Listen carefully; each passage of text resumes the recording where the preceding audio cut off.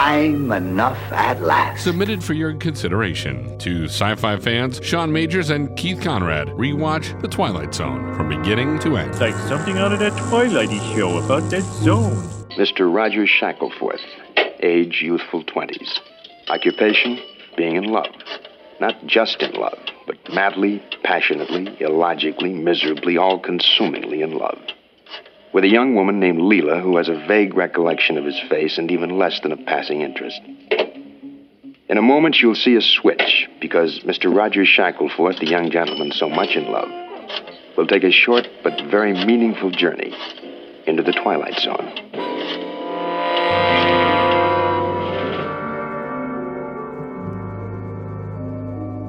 Episode number 31 of The Twilight Zone, the Greg Maddux episode, if you will. Nice. The Chaser. Listen, I have a lot of thoughts on the Chaser.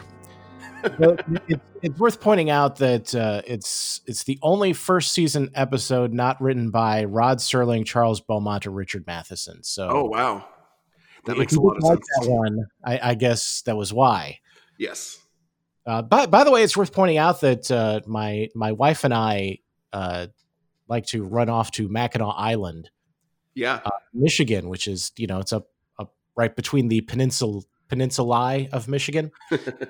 And there was a movie filmed there in 1980 called Somewhere in Time, and kind of a cult thing, so most people probably haven't seen it. But it's pretty good, and I just mentioned it because it was written by Richard Matheson. Oh wow, okay. In addition to I Am Legend and a few other things, but actually, I didn't know that movie was written by Richard Matheson until just a couple of years ago. I think the first time I took Misty to Mackinac Island. Something they were running on loop about the movie said it was written by Richard Matheson. And then suddenly it clicked in my head and I'm like, wow, now that I think about it, this movie is like one giant Twilight Zone episode. It's sort of like when you learn Planet of the Apes is written by Rod Serling, and it's like, oh, you know what? Suddenly I can see that. It all makes sense now.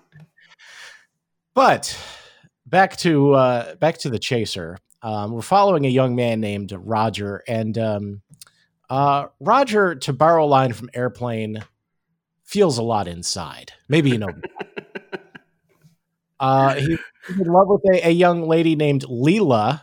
Mm-hmm. As far as I know, her first name is Leela, so she's not like a Taranga Leela. Yeah, I was actually, when I first heard Leela, I was wondering if this was the inspiration for for one of the main characters in Futurama. Well, I think that we could actually go a step further and say that this is a prequel to Futurama. Love it. Love everything about it. Yeah, what happened was Leela had herself frozen to get away from this guy, and there was a problem in the freezing process, and that's why she became a mutant. And we just never knew that until just now. Makes sense to me. Yeah, I think we take that and run with it. We have been cracking so many codes. I'm surprised there's any codes left to crack, my friend. Well, that's just a challenge for the later episodes, I think. It's true. So he's calling this woman just incessantly, and one of my favorite scenes in this whole episode is at the beginning. He's at I guess a restaurant or a bar or something, and he keeps calling Leela on the phone, and there's a line of people waiting for the payphone, behind him, and there's this guy comes up and he's trying to get to the head of the line, and he's actually buying his place in line. And because it's 1960, it costs him like $1. And then he gets to the little old woman at the front of the line, and she says, well, I think that head of the line is worth a little bit more. So how about $2? She's not wrong. And I love that woman. She's my, she at this point might actually be my favorite Twilight Zone character. And there's some heavy competition there. Yeah, I didn't know just making a phone call was I understand that there's no mobile phones, and I guess maybe there's less payphones. They're not, as they're not all over the place back then. But man, making a phone call it was in demand, my friend. Well, it was in demand because this one guy just kept calling the same woman over and over and over.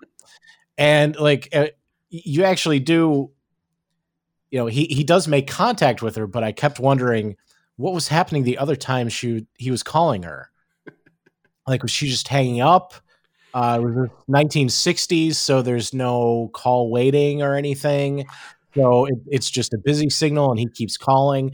It reminded me of like in the old Wild West days of AOL Instant Messenger, and before you could actually check to see if someone's online, you'd actually have to say hi to find out if they were online or not. Of course, maybe. I'm surprised she just kept answering the phone. Yeah, you'd think at some point she would have just left it off the hook. It's bizarre. Unless she's got so many other male suitors that she wanted to hear from all of them, but not Roger. Yeah, I mean, I guess there's no caller ID, so it could be somebody very important. Maybe she was expecting an important call. Could very well be. So here's one thing that bothers me about our friend Roger here. It's one thing if like there's going to be episodes later on where there's a character who loves a person but they don't know it. Like they're too shy to say something about it, right? I don't think that's completely terrible, but Leela, she's not shy about telling him that she wants nothing to do with him. No, not at all. And I mean, I don't really blame her if he's calling. I mean, is this the first time he's calling her 5 and 6 times in a row? I don't think so. Yeah, this is bordering on harassment here. I don't think it's bordering on harassment. I think it legitimately is harassment. Also, if he is doing this, if he's employing these tactics to find romance in his quote youthful 20s, yeah, right. He's going to be a serial killer in a matter of decades. There's no way he's not a serial killer. As a matter of fact, in addition to it being the origin story of Leela from Futurama, I think this guy also became the Zodiac killer / Ted Cruz. Like I can hear what's the original guy in Unsolved Mysteries? Robert Stack. Robert Stack. I can hear him saying Roger Shackelforth. And the first thing that I thought of when I heard the name Roger Shackelforth is Rusty Shackelford from King of the Hill. And I don't know if that struck you the same way as it did me. I think I'm more of the making connections to Futurama and Simpsons than I am King of the Hill. Well, it's worth pointing out that somebody actually does tell Roger to take one big jump to the moon. Yeah. Leela, not just somebody. And that seems to be a recurring theme in the Twilight Zone. It's a pretty favorite slam of Twilight Zone characters when they go into roast mode. Yeah, well, I think we can blame that on the fact that the writing staff there at the Twilight Zone, they were cranking out a lot of classics, and if the story is going to be as good as they all were, you're going to cut some corners somewhere, and so the dialogue just sort of feed in some places. The so the story pretty much telegraphs itself, right? Like Roger is in love with Leela, so the guy who really needs to make a phone call tells him to go and visit this guy, and he'll fix all your problems. Which, by the way, the guy is named Professor A. Damon. Even like male demon. Exactly. Yes. Oh God. And so the professor, he offers Roger. He can do anything that he wants. He can give him power, money, all the knowledge in the world. But all Roger wants is for Leela to love him. And that brings up a question. Okay, so if this guy in the telephone line knew about the professor, And so apparently he's somewhat well known, Yeah. It's not like he's a huge secret. Why aren't there more people with power, fortune, and knowledge? Like it seems like he should have helped a lot of people. You'd think he could franchise himself out too. But he wastes a lot of time like arguing with people. So when he knows he's eventually, he basically predicted how the entire story would play out because assumingly he's seen it hundreds and hundreds of He times. helped so many people. So man, like cut with the prelude. Just like give him the $1 love potion and then get ready for the glove cleaner when he has to come back for it. Yeah, which for some reason the fact that it was called glove cleaner just always bothered me. Like whenever I was watching this episode as a kid, I'd be like, why is it called glove cleaner? I don't know if they were trying to say love cleaner, like it cleans away the love. Could be. I don't know. It didn't make a lot of sense. So Roger buys the $1 love potion, and he immediately goes to Leela's house, and it's not that she doesn't know who he is. She knows who he is and doesn't want anything to do with him. She tries to kick him out, but ultimately she succumbs to the lure of free booze, as so many of them have. I did appreciate that. Like she said, all right, so it's one drink. All right, 5 minutes. And I'm like, well, okay, this woman drinks alcohol as quickly as I do. So I'm a woman after my own heart. You would think like in a classy, like the way these people are dressed and, she claims she's a mess, but she's surrounded in luxury at the beginning of the episode when she's talking to Roger on the phone. Like you'd think that they would savor the champagne. No, 5 minutes. Yeah. And it's also worth pointing out that Roger doesn't seem to notice that she said she was a mess and she couldn't see anybody, but she seems to be fine now. Apparently Roger not seeing clearly. And she again repeatedly tells him she wants nothing to do with him. And then she falls in love with him. Also, I know this is a 60-year-old episode of television, different times, et cetera, et cetera, et cetera. But he is basically just like drugging her. Like there isn't that much. Again, I don't think he's basically drugging her. I think he's drugging her. Why do I say borderline and basically? He's drugging her, and you would imagine with the the goal of love and marriage, the implication that sex is also included in that. So I don't understand how this isn't like.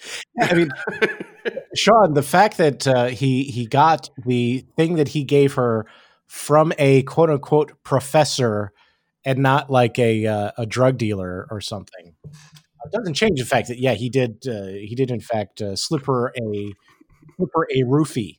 I completely missed the fact that his name is Professor A. Demon. Yes. Ron Butterfly. Well, again, as we were talking about with the dialogue in the Twilight Zone, the stories are just so good that they had to cut corners somewhere. So you get people named A Demon, or they were just being cheeky. I'm not sure which. So the first 6 months, she's fawning all over him, and gradually, probably not so gradually anyway, since it's only 6 months, he's just sick of it, and so he goes back to his friend, Mr. Demon, and asks for the glove cleaner, which the love potion was $1. Getting rid of the love potion was $1,000. So I don't know about you, but maybe I'm just dense and I think I have my answer, but it took me a while to realize it's just poison. Oh, see, I'm too kind-hearted. I assumed that it wasn't going to. It was just going to, it was going to restore her to her pre-love potion state. So you're going full dark side here because you're pointing out the fact that he's drugging her, and now you think he's just going to go ahead and kill her because, he's Ted Cruz / the Zodiac. Well, he says that. he says that it's completely odorless, it's completely tasteless, blah blah blah, undetectable. So like it sounds like it's a poison from the get-go. It sounds like it's antifreeze or something like that. And then he says those who like if you try to do this in half measures, you're going to lose your nerve and you're never going to be able to do it again. So it's like if you like halfway poison her, she's going to like lose the use of her limbs or something like that. She's gonna, she'll still live, but she's not gonna be like anywhere near the person she was. So it's like, I don't know. I just get the feeling that if she loses the use of her limbs, then she's just like stuck in the bedroom, so you can like shut the door and not have to hear her constantly saying how much she loves you. She'd be easier to run away from, that's for sure. That's true. Yeah. Wow. I had never actually gone to such a dark place that he was going to kill her. I really have some reflection to do after this episode. I think so. And it's also worth pointing out that it's a good thing that he doesn't poison her, because it's suggested that she's pregnant. In the way that they would suggest such things in a show in 1960. Oh, yeah. As in she's knitting a sock.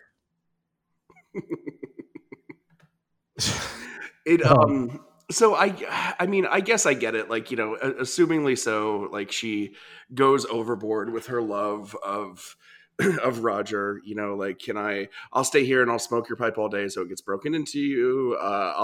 That's a weird thing. And so she even offers to like dunk her hands in ice water so Roger's slippers don't make his feet hot or something like that. Yeah, I heard the thing about the slippers, and I'm like, well, that's weird. Yeah, everything about how she is acting even weirder than he did, and that's saying something. So. I mean, predictably, the plan goes awry. And like you said, he goes to get the glove cleaner. And what happens? What happens, Keith? Well, he's going to give the apparently poison. We'll go with your theory that is poison. And she's knitting the little sock, which means she's pregnant in adorable 1960s TV language. And obviously this surprises him, so he drops the glass with the poison in it. And then he basically says he never could have gone through with it anyway. Yeah. Which, again, I'm watching it. Sweet, innocent summer child Keith. I'm watching it and assuming that when he says he couldn't go through with it, he just meant that, he couldn't go back to her hating his guts again. Not, I couldn't kill her. Oh, of course. It actually makes you wonder what was his plan for getting rid of the body and such. Well, so what I would have liked to see in this episode is not necessarily where it ended, but maybe if this was like in season 2 where you have an hour to tell the story, like maybe Leela is tired of Roger not, basically getting uninterested in her through 6 months of marriage, whatever. And so then she goes to Professor A. Demon, and then she gets the love potion, drugs him, and then he's back to where he was in the beginning of the episode, and then she gets annoyed, and then it's just like a never-ending cycle of back and forth, back and forth, back and forth. And then Professor A. Demon gets to retire. He finally gets to retire. He's rich, and what you have is a good message of, hey, you know what? In any long-term relationship, not everybody, like both people are not going to love each other the exact same amount all the time, and that's okay. That's not what you got into it for. That's a very hopeful message from a story that we've decided involved a guy trying to poison his wife. This was surprising. Uplifting message from it. It's still not as dark as like the exact same story that I think there was a Tales from the Crypt episode that was exactly like this. Now that you mention it, I think you're right. I mean, it's a pretty easy story to tell. So, yeah, and I've decided that So with A Nice Place to Visit, this episode, and The Man in the Bottle, which is coming up in season 2, I've decided I'm calling that the Be Careful What You Wish For trilogy. Yes, absolutely. Okay, so what important lessons have we learned? So here's my big question about Professor A. Demon. So this guy, he apparently sells potions, because that's all we're ever aware of him actually selling. That's all he's got. But in his office store thing, we see nothing but books. Where does that come from? I imagine maybe that's just a bunch of recipe books. Could be. Yeah, I suppose. But that just always struck me as odd. It's like, why is he surrounded by books, but everywhere he reaches, there's also a little bottle? maybe like the the recipe for glove cleaner is like 19 volumes long.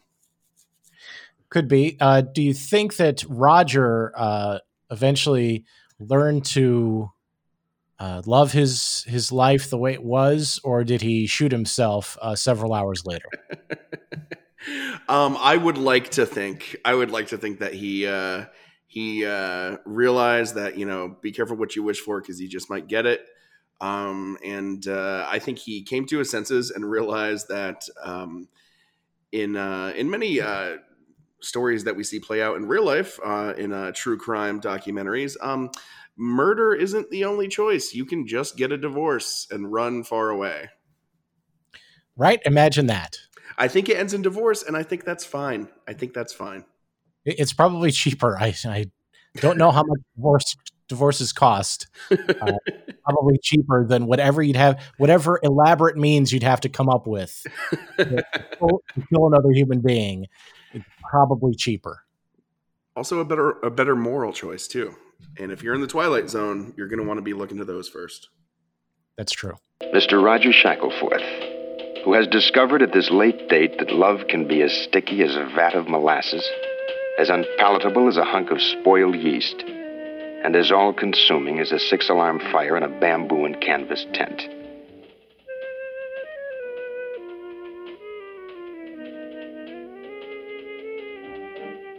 Case history of a lover boy who should never have entered the Twilight Zone. Gabatron?